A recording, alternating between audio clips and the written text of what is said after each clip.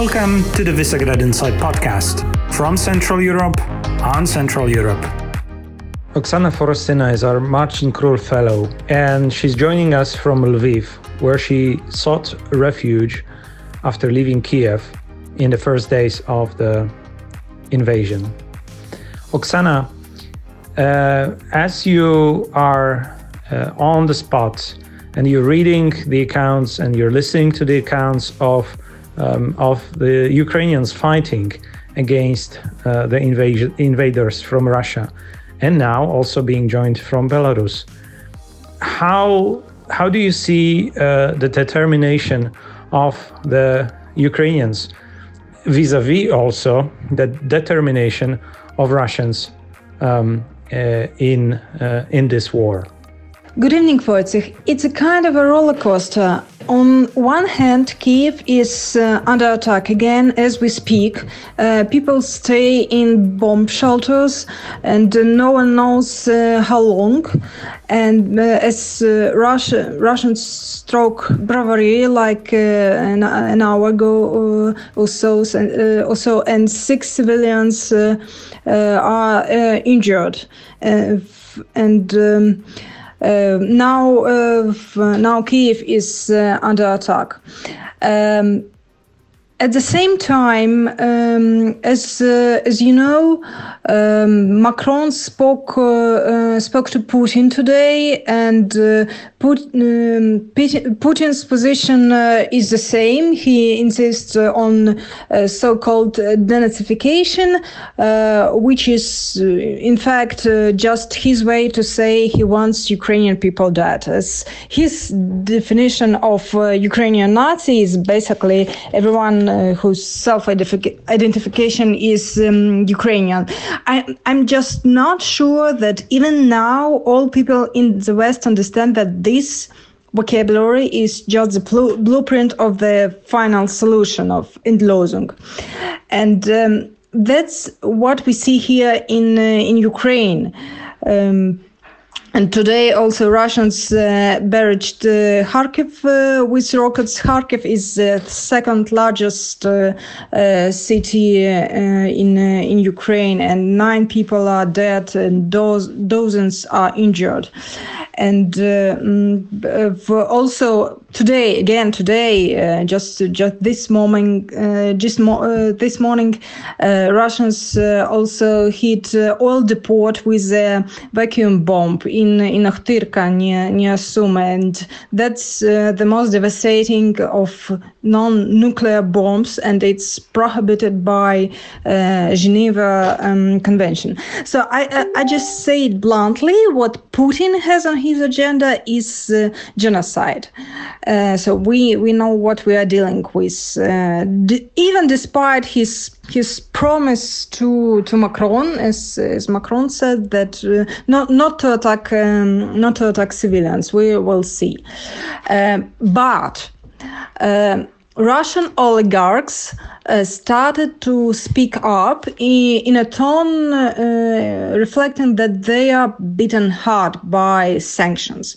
For example, Oleg Deripaska, Russian oligarch, very close to Putin. He is under sanctions himself since 2016. Said today that someone, quote, should pay for this feast, and he calls to end quote, state capitalism. And that means that sanctions are actually working. The isolation of Russia is working, and it should continue. And we cannot rely on Russian civil society. It's helpless. It's barely existing. But we can expect that other players in Russian establishment use Putin's weakness, and another negotiations just ended maybe an hour ago or so. That was the talks of Russian and Ukrainian delegations on the Ukrainian-Belarus border. And another important thing that one of the people who helped to organize that was Roman Abramovich, another very close to Putin oligarchs. We don't know how close they are now, but before that, before he left Russia for good, he was very close, one of the closest, actually. So we don't know. We don't actually know what will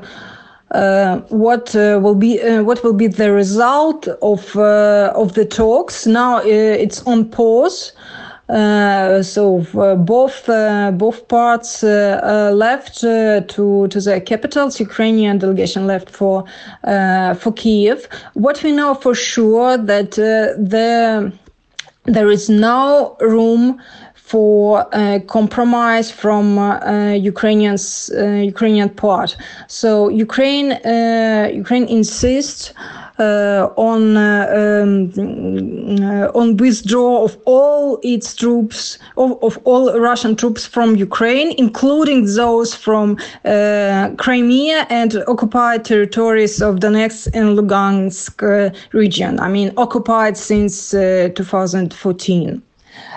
From where we stand, the situation is irreversible. Ukrainians resist on all levels, both armed people and even unarmed. They all stand against Russian military. For example, today in Berdyansk, that's south of Ukraine, people just went out to protest against Russian troops, just unarmed people. As we know, some soldiers just left. It is obvious that no one in Russia was prepared for such resistance. Even here in Lviv, people prepare Molotovs for other regions. Moreover, officials encourage them to do so. Ukrainian police educate how to make Molotovs. So Russia is basically failing its blitzkrieg, and no one here is ready to compromise. People are very angry, united, and they are eager to fight on all possible levels with by all possible means.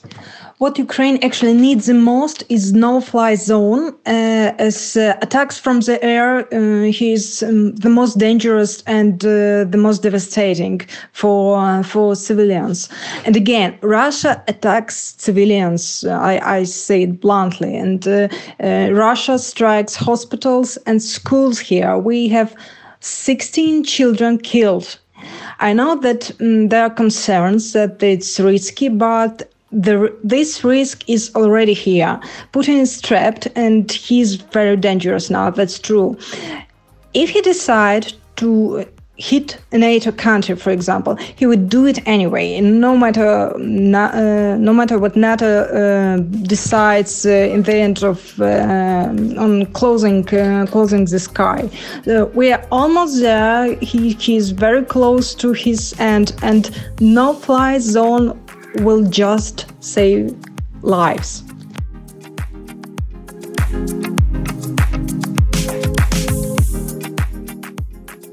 We are recording this podcast on 28th of February 2022, exactly when the Ukrainian delegation started the meeting with Russian and Belarusian counterparts in Belarus to seek options how to at least reach a ceasefire agreement, if not end the hostilities that started on 24th of February with a full-scale Russian invasion of Ukraine. We're going to review for you the Central European response to the crisis started by Russia and Ukraine and talk about some of the most important texts. But also we want, as collectively, us sitting here, but with all the team and fellows, express words of solidarity with Ukrainians. My name is Wojciech Przybylski. I'm here with Miles Maftian and Kamil Jarończyk, and we're gonna run the weekly outlook for you just in a moment. Kamil, what is the response from Central Eastern European countries that we cover in our weekly review to the Russian invasion of Ukraine? Yes, this week for the weekly outlook we have an overview of the military, humanitarian, and diplomatic response, as well as looking at disinformation narratives in the CEE. The defense response we broke down into help for Ukraine, harm to Ukraine, and refraining from support. So could you elaborate on those? Especially, we see that many Central European countries have been committing early on to munition support, to non-lethal armament transportation, logistical support of it as well. Also, we have seen that some of the planes, MiG planes, were basically rebranded and flew from Poland and other Central European countries to flown by Ukrainian pilots, and they went to war in Ukraine. But where's the hurt and where's the neutral in Central Eastern Europe?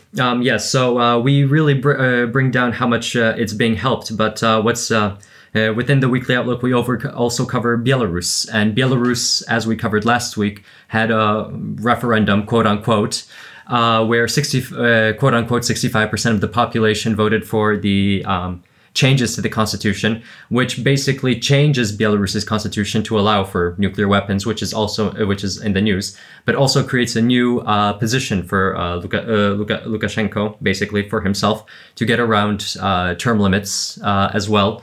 He basically keeping him in power, but also it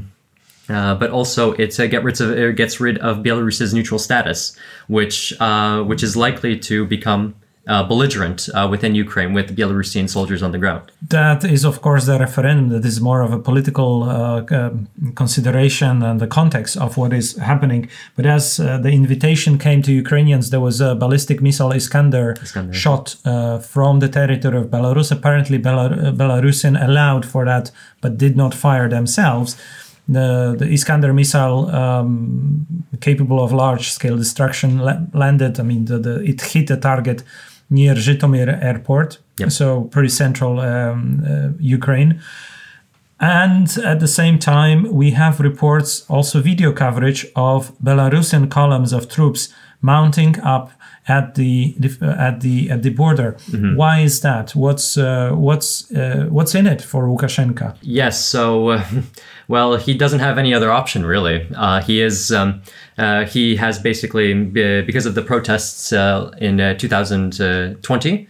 There were against the rigged election, the balancing act that Lukashenko played is not possible anymore because there's nobody to balance against. And as his regime became less and less popular, he had to be backed up more and more by his neighbor to the east, turning to very clear, obvious authoritarianism, authoritarian tactics. And of course, now when it's time to collect during the war of Ukraine, the war with Ukraine, Russia's war with Ukraine, Belarus has nothing really to say. Lukashenko has nothing really to say. Similarly, we see also Hungary, which is it is aligning with EU position. So it does not protest when EU is transforming, as we speak, to a more strategic autonomous power, by taking action that has been muddled for a long time, and now it's being fast-tracked in the response to the invasion of Russia on Ukraine. But still, Hungary legally committing to the obligations and also providing support, which we cover in the weekly outlook, to the refugees. Refugees are welcome in Hungary. Mm-hmm. It is continuously vocally supportive of Russia. The main channels controlled by the government, or those that are sponsored by the government politically, they repeat Russian message to the Hungarian population that this is a military operation, not a Russian invasion, that also Ukrainians are a threat to Hungarians, which is absurd. And this is why also Hungary says it will not commit itself by supplying Ukrainians with arms.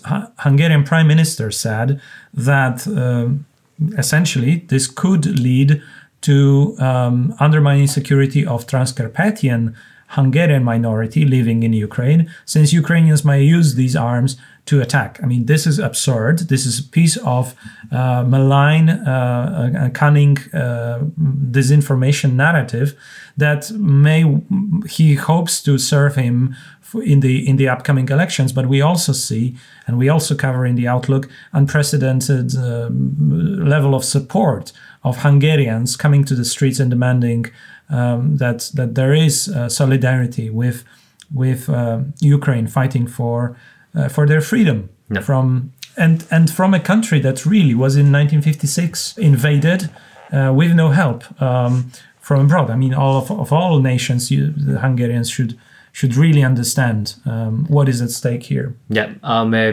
talking about disinformation as well, and the Hungarian, there was a tweet by Peter Markizai, the candidate of the United Opposition, basically saying that the Hungarian state has sent out emails to addresses registered on the official coronavirus website, claiming the opposition wants Hungary to send troops to Ukraine. There was another piece of disinfo that we also highlighted in the weekly Outlook, spreading the disinformation that is also meant, as we pointed out, to help in the elections to come to rescue to Orban, who's sinking, whose political and geopolitical position has been now so much redundant, and he's clearly on the losing side.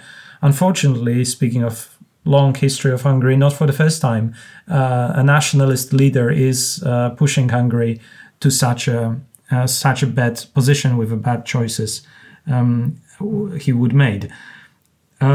Okay, so that's maybe enough from the teasers of the weekly Outlook, and we should maybe also mention that today we start 4 days long the conference State of Hungary, that our subscribers are invited to. I mean, our website subscribers are invited to, along with select guests from diplomatic, think tank, and journalistic community. So you can still join us. Check on our website, State of Hungary. But let us focus maybe now on also the big context, these lots of moving pieces, and we've been also covering some of them in the past week, and there are also some upcoming text noteworthy for you as our listeners that will maybe flash out also in the description to this podcast that are important to discuss. Miles, what's your take? What do you think is the big game changer for Central Eastern Europe, as maybe for the whole of Europe? Well, I think one of the main central massive changes that actually occurred, and which was really shocking, was the reversal of Germany's position in the Russian invasion of Ukraine. We understand someone like Orban would use this crisis now for a sort of political gain, and refrain from support for this reason. But many were lamenting at the idea that Germany would not be supporting Ukraine in any way other than sending, as we know, the 4,000 helmets. Just a few days ago, they seemed to be one of the actors that was against sanctions, against SWIFT sanctions, and certainly were refraining other Central and Eastern European states from sending German-made weapons to the region as well. Yesterday, we saw essentially a reversal of decades of Germany's post-Cold War foreign policy. So Chancellor Olaf Scholz, he announced a major boost to German military spending in the latest of a series of dramatic moves. So what he did is he spoke at an emergency session of the German parliament to kind of discuss Russia's war against Ukraine. And he announced a few things. So he wants to set up a special 100 billion euro fund to actually upgrade German armed forces.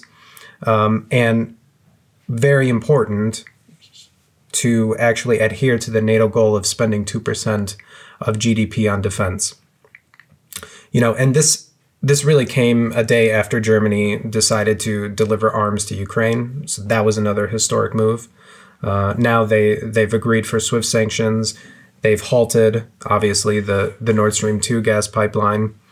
So a lot of analysts in the region, a lot of political scientists, a lot of academics, what I saw very often is all of those who were actually watching this speech were saying that this is decades of German foreign policy change in a few minutes before your very eyes.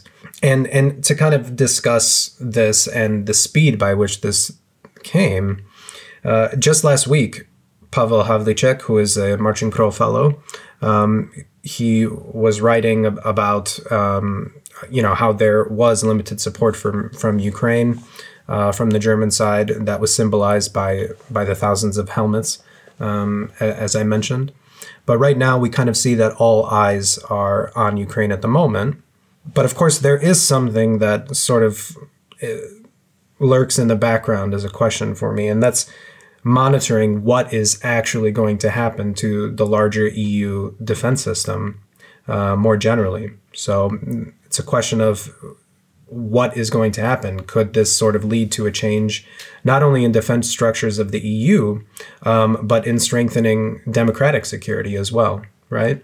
And of course, you have questions of what does this mean for NATO and so forth. But more specifically, I think the way that EU governance actually was will be further substantiated from what we've actually seen, right?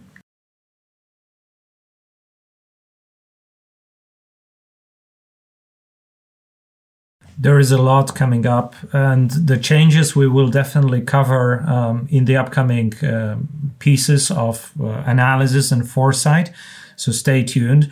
This week we are going to have also one other opinion by Martin L., who writes about the end of post-Cold War system with lots of instability also to be expected. There is a whole big question about energy, that the moves that Germany have initiated will also bear consequences for Central Eastern Europe.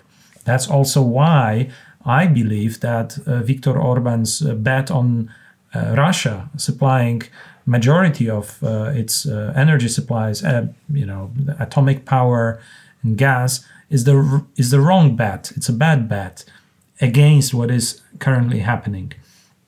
We see in Germany reverse or at least a postponement of the decision to stop nuclear power plants.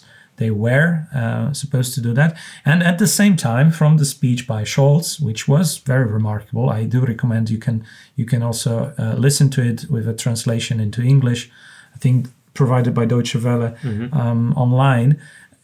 He also pledges fast-tracking innovation in energy, meaning to boost alternative sources of energy and at least efficiency increase in the existing ones. So from that single point of view alone, there is so much happening, but also the commitment, defense commitment to protect and to reinforce existing NATO members in Eastern Europe, Central Eastern Europe, that is going to be a major shift. Plus, I think the last point I would make, also not referring directly even to Martin, what we are clearly observing is more determination by the EU to influence its neighborhood. As we have seen, Serbia has been reluctant to impose any sanctions or condemn Russia. It was moving along the narrative that Hungary also adopted from Russia rather than the EU narrative. And there was a clear message from the EU these days, I think today, in fact, that anyone who is thinking about EU membership needs to comply with and needs to adopt with a sanction regime that EU has just proposed. The future opening of accession of Ukraine for Ukraine, but also for other member states, is now going to be largely reviewed. The Paris kind of obstruction of the Western Balkan process, for instance, might not happen anymore. And maybe even quicker than by June, when there is a summit expected on Western Balkans in the French presidency. So a lot of things on the table, a lot of moving pieces, and we'll do our best, pledging here to our listeners, to analyze as best as we can, also in writing. So do come and subscribe and follow Visegrad Insight in our productions. By now, thank you very much, and Slava Ukrainie. Yeah. Geroim Slava. Geroim Slava.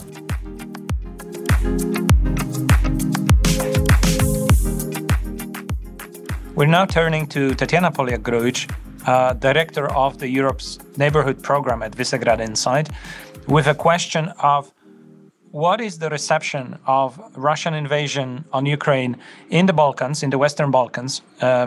We have seen some pretty, different positions. I mean, from Kosovo applying for NATO membership to Serbia ignoring. How serious is the war on Ukraine from the perspective seen through the lenses of Western Balkans leaders? Wojtek, thank you very much for your question. Well, everybody in Western Balkans is completely aware of the seriousness of the situation in Ukraine. All very well remember the Balkan War from the 90s. But you're right, not all reacted in the same way, and I think that the war in Ukraine exposed, or rather confirmed, true affinities of each and every country in terms of the foreign policy. Following Russia's aggression in Ukraine, most Western Balkan countries have aligned themselves with the European Union, condemned Russia and imposed sanctions against it, but who refused to do it was Serbia. It still remains Russia's strongest ally in the region. While it has stated that it supports Ukraine's territorial integrity and that Russian actions were the violation of the international law, we haven't heard yet any condemnation from the leadership of Serbia. Russian influence in the region remains strong. We have to remember about that. And there are concerns that Russia will use Serbia to destabilize the Western Balkans. As to Bosnia, the situation here is a little bit more complicated, as we all know about the institutional structure of this country. And the country has been unable to reach any common position on the war due to the opposition of the Republika Srpska leadership, namely Milorad Dodik, who we know that has been a strong supporter of Russia recently and for quite a long time. And we also remember his most recent activities to destabilize situation in Bosnia. As to Montenegro, they haven't adopted the sanctions yet. Nevertheless, they did promise to do that. Due to the foreign minister, they just need a little bit more time to harmonize their legal framework with that. North Macedonia and Albania, we all remember they're members of NATO, and they expectedly went along the lines of their foreign policy. No surprises here, I would say.